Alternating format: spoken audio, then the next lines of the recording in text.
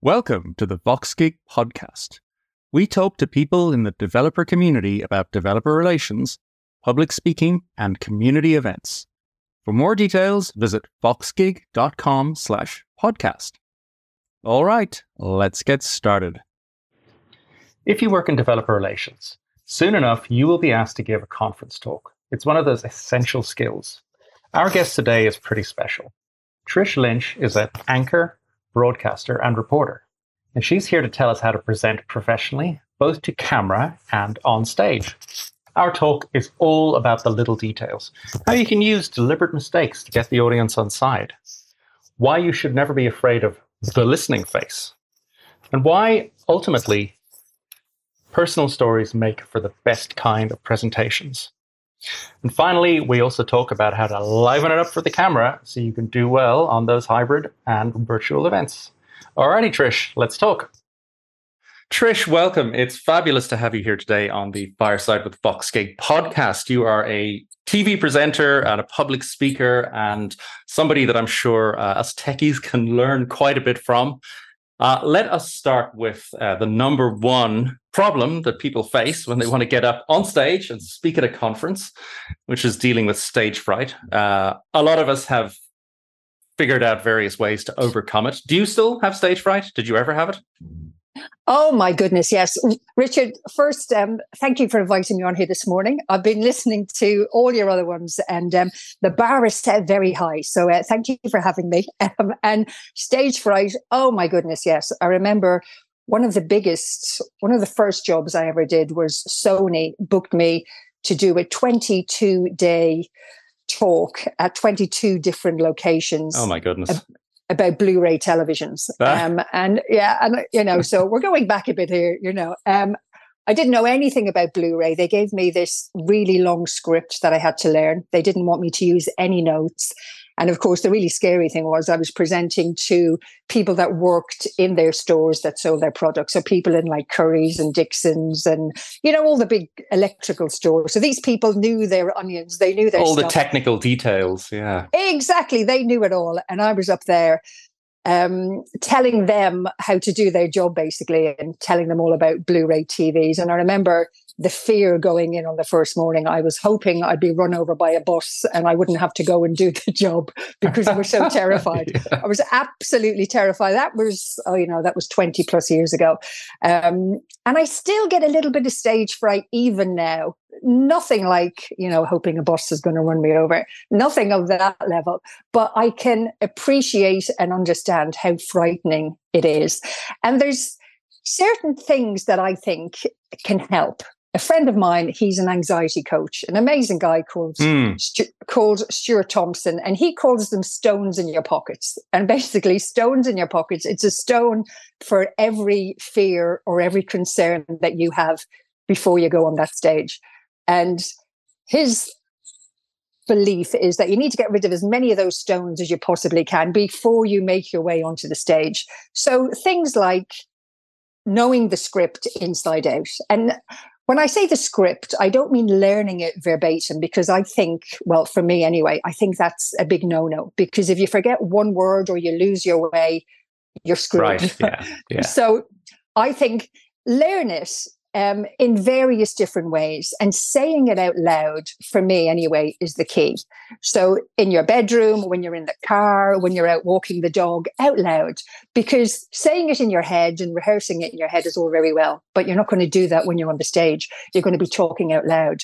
So get used to hearing your voice, get used to putting the intonation in, the energy, just get used to hearing yourself. And of course, we all have smartphones now, so you can record yourself and you can look back and go, oh my God, no, that was awful. Oh yeah, that bit was quite good. And you can learn just by looking back at yourself, but learning it verbatim, no.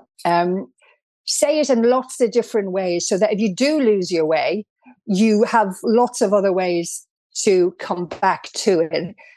And saying it out loud is definitely, for me, it is definitely the most important thing.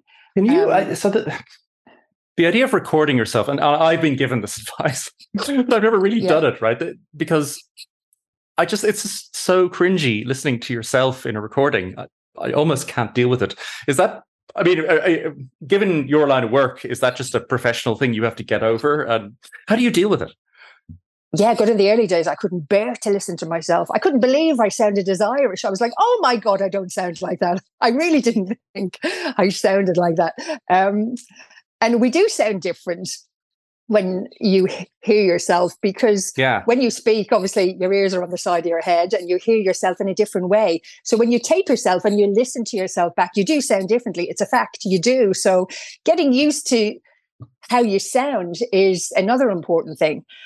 So they're like a few stones that you can get rid of out of your pocket. So know it inside out in lots of different ways. Say it out loud, record yourself. And then when you get to the venue, and I think this is one of the most important things, and it's something really, really small, and a lot of people don't do it. Get on the stage beforehand if you can. Stand on the stage, look out. Obviously, it's going to be empty, but look out and get a feel for what it looks like, so that the first time you see the audience or the first time you see that room from the stage isn't when you're on there getting ready to do the speech of a lifetime. You've already seen it. Walk around the stage, get used to where you're going to stand. You're going to stand behind the lectern, and you're going to stand in the middle. Where are you going to position yourself? Kind of choreograph it out.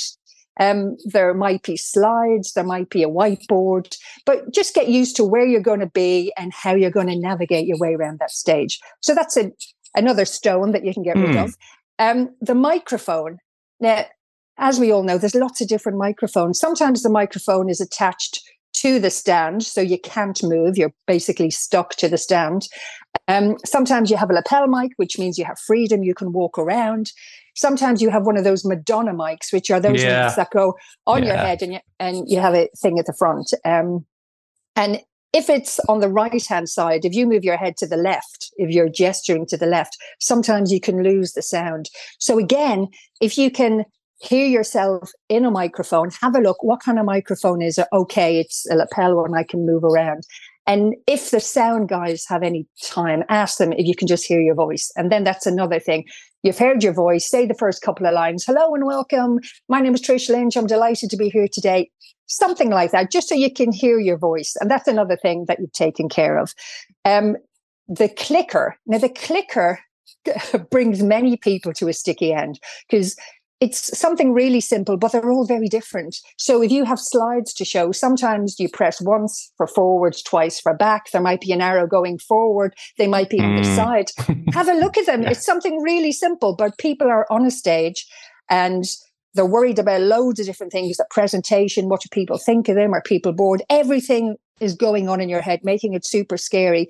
And if you press it and it zooms through 3 or 4 slides, it catches you off guard, and you don't want that. So find out how it works. Simple things, the microphone, the stage, the clicker, sort them out. Breathing. I know Oisin was on a while ago, and he was talking about how it's important to breathe.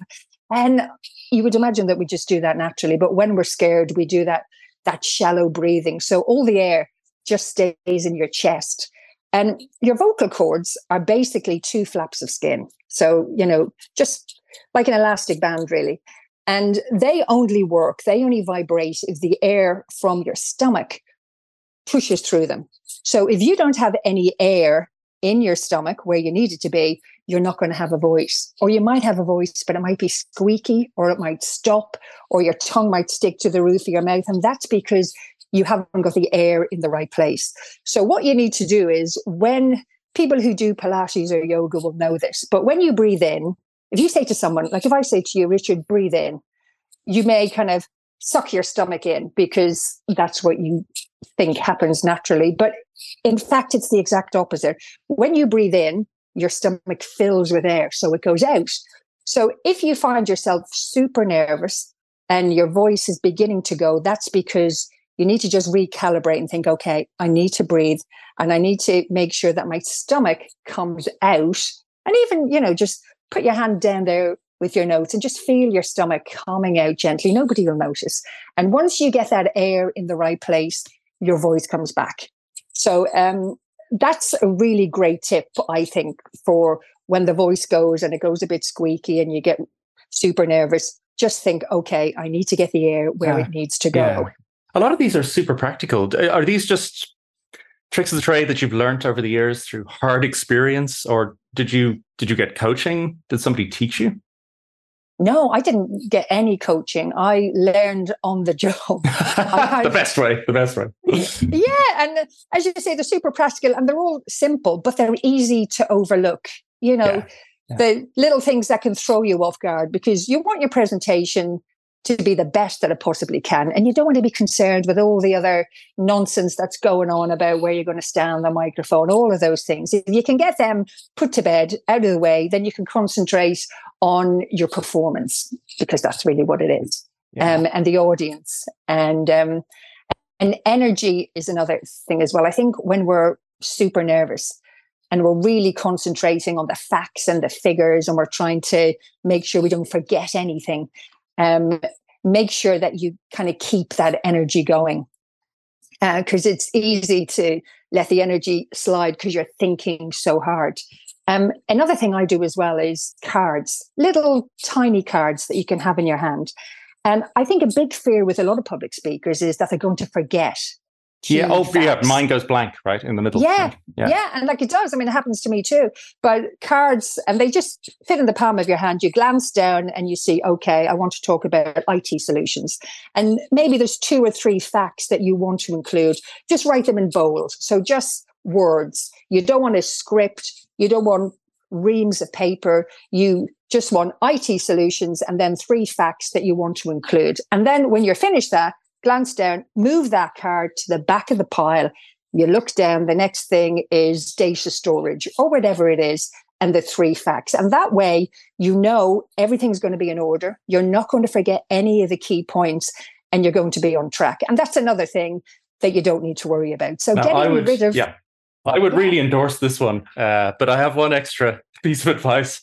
I did this for my wedding speech. Got up and then dropped all the cards on the floor. And what happened? You know what? It was fine. Apart from some heckling from my aunts, I was okay. I mean, and that's another thing, right? Isn't it? It actually doesn't matter what goes wrong, really, because the audience wants you to succeed, and they will forgive an awful lot. I think the audience likes a little bit of not mistakes, but I see. Because I'm obviously there the day beforehand usually, and I see all the really big names. I see them rehearsing. So they deliberately put a lot of gaffes in. So it looks like, oh no, hang on a sec. It's all scripted. It's all scripted because they know the audience love that. The audience like to see that you're normal, that that you're not infallible, that you can make a few mistakes, and it kind of makes them like you a little bit more. And a lot of the really big names, I won't mention them, but like a lot of them, that's all rehearsed. That's all put in. Maybe they're dropping the cards, going, oh, no, I didn't mean to say that. I meant to say this.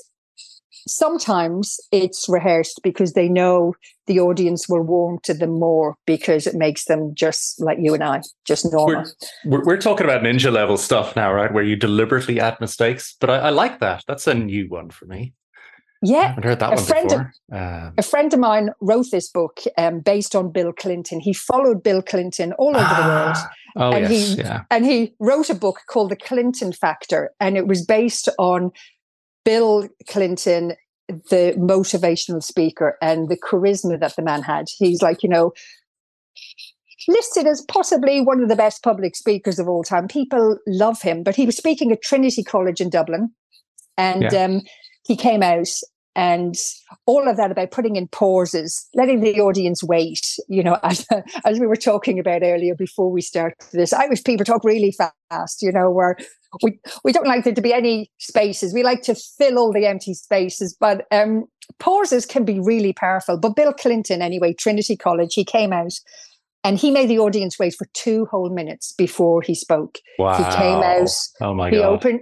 He opened his briefcase, he shuffled his papers, he cleaned his glasses, he faffed about for 2 whole minutes. They were on the edge of their seat. Now, I'm not suggesting that any of us...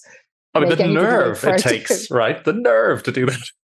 Yeah, 2 whole minutes, yeah. And they were champing at the bit. They couldn't wait for him to start, and he went down a storm. But so the odd pause is really powerful. Just pause for an impact. Pause and get a feel for what the audience think. And another thing as well, which I always mean to talk about and I always forget, is the listening face. So when you're standing on a stage and you're looking out at a sea of faces, when I'm talking to you one-on-one, we're nodding, we're letting the other person know that we're engaged and we understand, and we're, nod, nod, nod. But when you're talking to a group of people, they don't need to respond in that way. And it looks like they just have blank faces. And it can, to, someone who's not really used to public speaking, it can look like people are deathly bored because it's just this sea of blank faces. But really, that's just people, how they are when they're in a group, when they're listening. And when I say that to people, they go, "Oh God, I'm so glad you said that, because I just looked at it and I thought they were really bored." And if you look out on a sea of faces and you think you're doing a great job, and to you they look really bored, it can really kind of throw you off your game. So if you just remember that blank faces staring at you doesn't mean they're bored. It just means that as a group, they're listening, and they don't have to respond if it's like 2 or 3 or a one-on-one situation. It's a different kind of setup. So blank faces doesn't mean they're bored. They might be, but no. That's an easy one too. That's an easy mistake. I mean, I can definitely understand that, because I have thought that at talks that I've done, for sure. Okay, maybe they went better than I thought they did. I'm sure they were listening intently. I'm sure they were. Absolutely. Okay, so I mean, you picked up all this experience and have all these. Okay, what I love about this is they're kind of super practical, because you've, as you said, you kind of learned it on the job. But the other question I had for you, because you're a TV presenter and you do all this stuff, which some people would describe as a dream job. How on earth did you get into this line of work? Oh my God. I was trying to think of a short answer when I was thinking about this earlier. I was thinking, I don't want to give you my whole life story because it'd be too long. But basically, I started off when I was a teenager. My mother's friend was a model in Ireland, and she said that my mum should send my sister and I to a grooming school. Now, I didn't come from a family. I came from a kind of not a wealthy family. We didn't do grooming schools in Ireland where I came from. I went to a convent school. My dad did a normal job. My sister and my sister thought it was a dreadful idea. And I thought, oh my God, that'd be fantastic. And basically it was a kind of an evening course to show you how to do your hair, how to do your makeup, how to get out of a Ferrari without showing your knickers, all that kind of stuff. Very practical. Stuff that was never going to really be, I never thought that would ever feature in any of my life. I still haven't managed to get out of a Ferrari. So it was all about posing for the camera and doing catwalk and stuff that I just thought was entertaining. And I got an evening job. I worked in the cash and carry, cleaning the floors after school. I saved up all my money and I went to this course. And it was held in a little hat shop in Dame Street in Dublin. And it was run by a lady called Anne Murray, who used to be a kind of a supermodel in Ireland. She was probably in her 70s at this stage. So she was going to teach us all how to do things to make the best of ourselves, basically. And I loved the course. And I never thought for a second that course would actually put me on the path to where I am now. But it did. When I finished the course, it was a 6-week course, every Tuesday, 7:00 over the hat shop. When I was finished that, she said, I have a friend who has a little model agency. You might want to give her a buzz. She might be able to help you. She might get you some work. So I was still in school at the time. So I contacted this lady and I did some wedding fairs and, nothing great. We're not talking the catwalks in Milan here. We're talking, a little bit of photographic work. I opened the odd supermarket as well. Wedding fairs at the weekends, little bits and bobs. And then I moved to Scotland many years later, joined an agency over there, and they were just brilliant. They basically put me up for everything. And it was only ever meant to be a part-time job until I got a real job. It was a side hustle. It was never meant to be anything else. And a friend of mine was an actress. And of course, when you're doing a bit of modeling, and I was doing everything else to pay the rent. I was working for event companies. So I worked at a lot of conferences, showing people into the seats. Yes, the toilets are over there. Yeah, let me take you to the buffet. Take this goodie bag. You did your time. You did your time. I did my time, and I saw hundreds of people talking on stage, and I could appreciate the really good ones. And I thought, oh, they're great. And the ones that didn't quite, impress me. So I've been working in that environment for a long time. And then a friend of mine was going for a casting. I'm going to make this short, I promise. And it was for a pilot. And in the pilot was David Frost and Eamon Holmes. And I wasn't up for an audition. I was meeting her afterwards for a coffee. And I was waiting outside the casting studio in Edinburgh. Started to rain, and I thought, we'll just wait inside so don't get wet. And anyone who's listening, who goes for castings, who goes for auditions, if it's raining, make sure you go, because people don't go. No one turned up for this casting. There was my friend, someone else, and the casting director came out and he said, oh, are you here for the casting? And I said, oh, no, I'm just meeting my friend, Fenella. And he said, well, would you like to audition? And I said, well, no, I can't really, because it's not mine, it's my friend's. And, there's like a code of ethics. And, he went in and he said, Fenella, would you mind if your friend auditioned? And because I'd never done anything like that before, she said, yeah, go ahead. Oh, dear. She said, yeah, I know. She said, it'd be good experience, because she knew I wanted to, break into presenting. So lo and behold, I went in, auditioned, and they gave me the job. Wow, fabulous. She's still my best friend to this day. So I'm glad to hear that. So my very first audition, my very first piece to camera was with Eamon Holmes on one side and David Frost on the other side. And it was never made into anything. We made the pilot. It was never picked up by anyone, but it didn't matter, because I had a video, going back a bit now, had a video of myself on a news desk with these two kind of giants of TV on either side.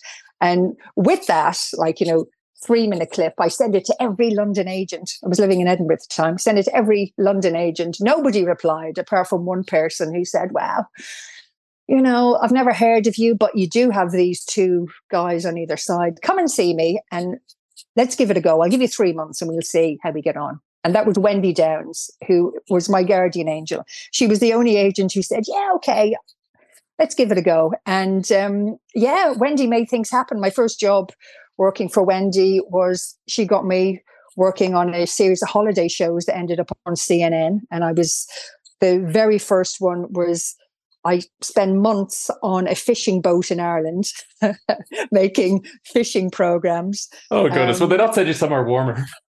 No, so I was in Ireland for the first 3 years, filming everything in Ireland, golf courses, places to fish, holiday resorts, everything. And that's where I learned everything. The first day on the job, I was with these two older, they'll kill me for saying that, older BBC cameraman and soundman. There was only 3 of us.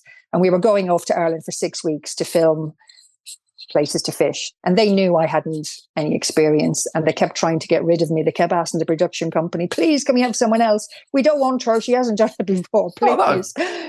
Right. No. Yeah. And we had to do 2 programs a day, 2 5-minute programs a day. So we were in a van dashing from this lake to that port. It was a crazy schedule. So hard work. I had to get up. Yeah, I had to go up to speed and I had to do it quickly. So I said to the guys, look, we're stuck together for 6 weeks. You've tried to get rid of me unsuccessfully. So let's just make the best of it. You help me and I promise I'll get better. So they shouted at me quite a lot. No, Trish, that's rubbish. Do it again. Do it again. No. Oh, that was good. Yeah, do it like that. So we filmed 2 programs a day. And then we went back to the hotel room that night and we edited it all on paper, wrote down all the codes. Then it was collected by a courier that night. So I ended up working with those guys for nearly 5 years. We did all sorts of programs all over the world, thousands of hours to camera. And that's where I kind of... What's interesting about that is it's not like you could have done a ton of preparation, right? The way to learn how to do something is literally just to do it. Yeah, I think so. Yeah. And to have people who are willing to help you, I think. Yeah. People who want you to succeed, because it was the 3 of us. So we wanted to be booked again and we wanted another job. And the money was quite good. And we had a lot of fun together. We really did. We had a great time. And we became a little team and we became like clockwork. We became really quick, Yeah, I mean, that's, shared trauma, I think. Yeah. The other thing I find interesting is earlier when you were working at conferences and you were showing people in, but you also had the opportunity to observe the speakers. And I think that's another practical tip, perhaps, for someone who's just starting out, because instead of just going to conferences and, sort of just experiencing the talk, maybe with a lot of intentionality, pay close attention to the speaker and what the speaker is doing before you even do your own talks or apply or whatever. Go to conferences and just pay attention. Yeah. And I always think that the people that have the most impact are the people who are relaxed in their own skin. People who, whether they actually are or not, is beside the point, but they portray that they're very relaxed and, they're just there for a bit of a chat. And people who kind of walk around the stage, who talk with their hands, who are a little bit animated, people who are super terrified tend to stick behind the stand and everything happens. So no one really sees them. They see head and shoulders and then they're behind the stand and slides. But I always say to people, when you get out on that stage, you might be super terrified, but just stand in the middle of the stage when you get there and just greet the audience. Just say, hello, good morning, welcome. I'm delighted to be here. Thank you for having me. I'll try and get through as many of your questions as I can, but if I can't, come and find me afterwards. There's lots of coffee, lots of breaks. Come and see me or contact me on the app, whatever. I'm here for you, so come and see me. Anything, just a couple of lines, just to engage with the audience, to let them see you. And then once you've said, hello, I'm delighted to be here, or whatever it is you want to say, then you can go over and you can stand behind and you can go through your slides. And at least they've seen you then. And there's a little bit of a connection. So I think it's nice to not just rush on and go straight to the stand where your laptop is, but let them see you. And it's a less intense, it's a less intense version of Bill Clinton's sitting there for 2 minutes fussing with his papers. I can't get over that. That's wow. You just reminded me of another little technique somebody taught me, and I'm so sorry I can't remember who it was, but thank you, veteran speaker. You mentioned clickers and the clickers sabotaging you and going 4 slides forward or whatever. The advice I was given was, in the old movies, you have that kind of countdown thing where it says 3, 2, 1. And then the movie starts. If you put in 3 slides at the start of your presentation that are just numbers, 3, 2, 1 as a countdown, then when you go up on stage, you can flick backwards and forwards between them. And the audience won't bat an eyelid. They won't care. And you're not revealing your slides ahead of time. That's a good idea. It lets you get used to the clicker. Yeah, that's a good idea. So another little practical one. I'm so sorry, I can't remember who taught me that, but thank you very much. Random speaker. Yeah. No, I like that one. Speaking of being comfortable in your own skin, there's a new challenge has arisen now because of COVID and the fact that we have a lot more virtual meetups and conferences and talks and that type of stuff. I know things are a lot of things are kind of going back to in person, but hybrid is here to stay and virtual is here to stay. And a lot of events are by choice, remote. So a lot of speakers end up, as well as speaking in person, speaking to camera or speaking to their laptop, more accurately. And I've done this, and we were speaking about this a little bit before we came on. It's so hard. I find it I know it's ironic to say I find it a little bit easier to speak to an actual audience, but with no feedback, back in my head is going, am I disconnected? Can the audience even see me? You work behind camera a lot. So how do you do it? How do you come across with energy, all that sort of stuff? I actually find talking to a camera a whole lot easier than I do talking to a live audience, because you're just looking at the camera. You don't even see the person behind the camera. You just see the lens, really, this inanimate object. So I think a lot of people, when they start out, and I know I felt this, that you don't want to be too smiley and too, because you feel a bit silly. You know, you think, oh, you know, that's a bit idiotic. But that's where taping yourself really comes in handy. Because when you look back, you have to be larger than life. And I don't mean like totally over the top, but you have to ramp up the energy a bit when you're doing stuff to camera, because you might think that you're like, oh, hi, welcome, blah, blah, blah. But it doesn't look like that when you actually film yourself. So filming yourself and looking back at and just assessing, yeah, that was a bit flat.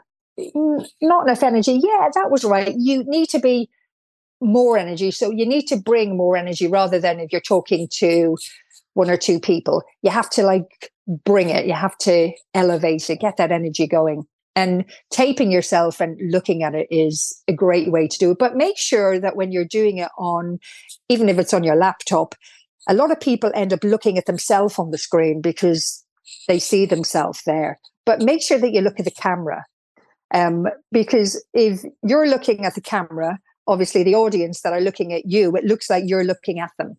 You're engaging with them. You're in their living room. You're on their laptop. Whereas if you look at yourself in the icon on the screen, you're looking down. So you're not engaging with the audience. So although you're looking at the green light where your camera is, the audience on the other side, the hybrid audience, the virtual audience that are joining you, they really feel engaged. So try and make sure that you look at the camera, would be my advice, on your laptop, on your device, whatever, and not at yourself. If you're doing, obviously if you're listening to somebody else, that's totally different. But if you have center stage, you're the one doing the talk, look at the camera, because then the audience will really feel that you're talking to them. And would you almost say, almost don't, almost turn off your own, well, the little video display or whatever, so you're not even distracted by that? Actually, that's a good point, because it's easy to get distracted about, oh, look at my hair, look at this, look, yeah. And I suppose, again, that's another one of those stones that we were talking about. Like, it's another thing to get rid of so that you're not distracted, so that you're giving your full attention, your full concentration to, that's a good idea, actually. And going all the way back to that hat shop, what about your physical appearance? Is there anything specific to camera that you need to think about? I think learning how to do your own hair and makeup, which, for a girl, obviously, because when I started, all the budgets had been slashed. There was nobody there to do you up or sort your hair out or tell you what to wear. You did it all yourself. You brought your own clothes, you did your own hair, you did your own makeup. And that course that I did in the hat shop, I knew how to do. Yeah.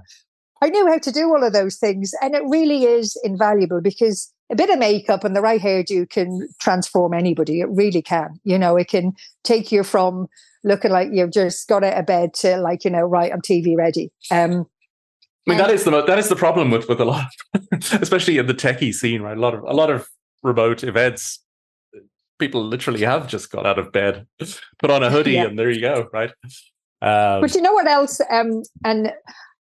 Colors are really important when you're on stage. And I don't know if you know this, but there's certain colors that release dopamine in our brain and makes the audience think that you're reliable, you're honest, you're one of them. They believe what you're saying. And kind of a denim-y blue, that lovely kind of slightly darker than a powder blue shirt on a man does wonderful things to people's brains. And if you look at politicians, when they're out on the campaign trail and they want people to believe them and trust them, they usually wear a kind of a denim-y blue color shirt with the sleeves rolled up, and they'll have the top two buttons open. I know that says, look. Yeah. I know what you mean. Yeah. I'm one of you. You can trust me.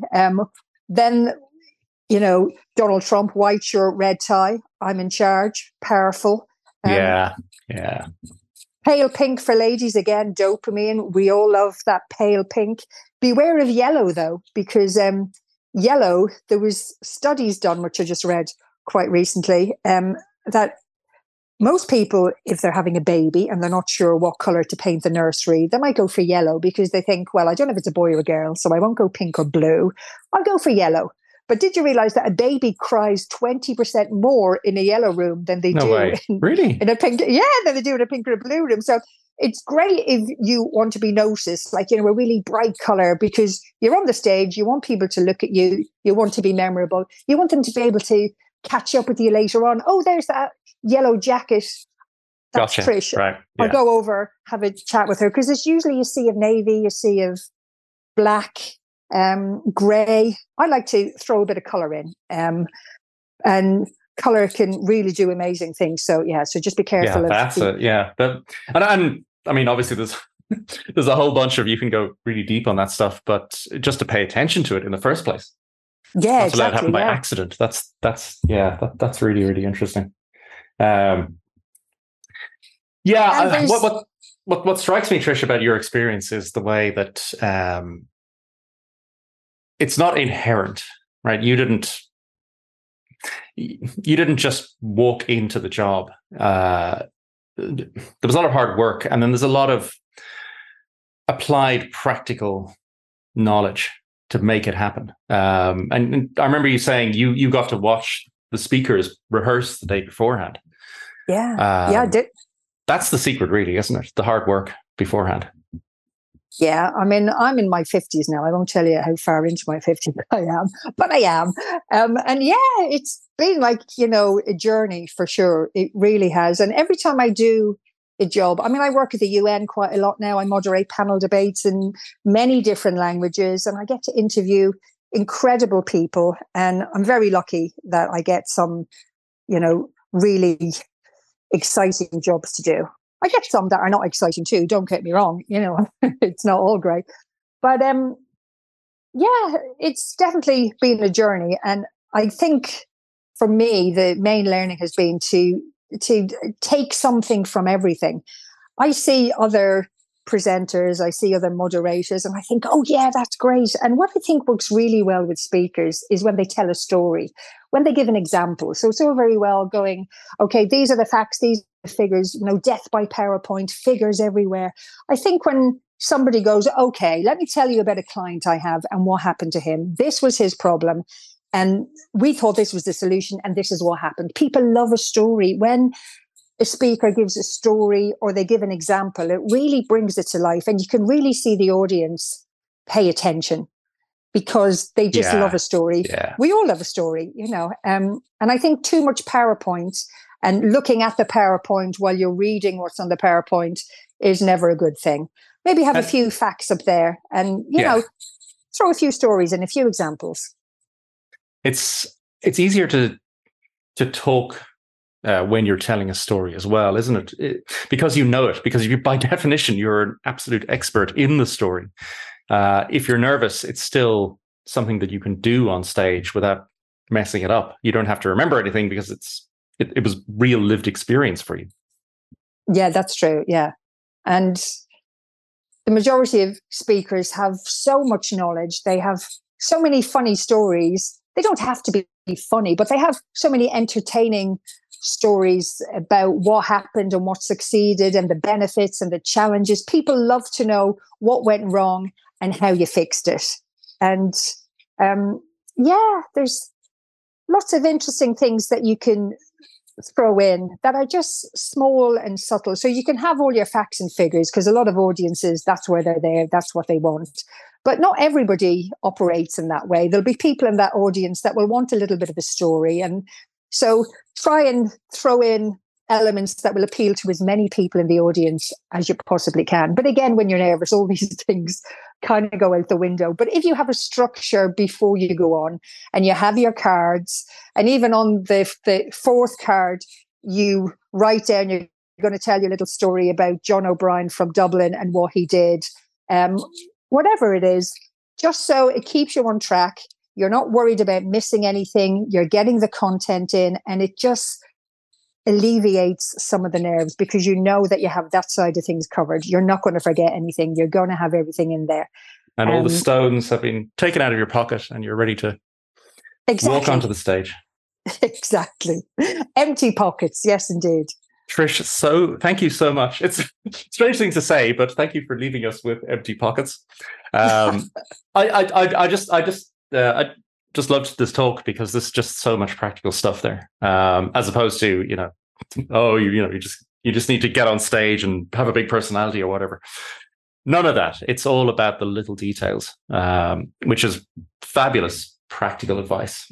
Thank you so much, Trish. It has been wonderful and very, very informative and useful. Thank you for having me. It's been a pleasure. Thank you. Wonderful. Take care. Bye-bye. Bye.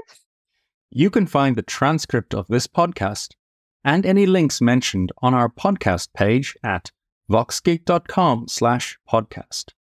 Subscribe for weekly editions where we talk to the people who make the developer community work. For even more, read our newsletter. You can subscribe at voxgeek.com/newsletter or follow our Twitter @VoxGeek. Thanks for listening. Catch you next time.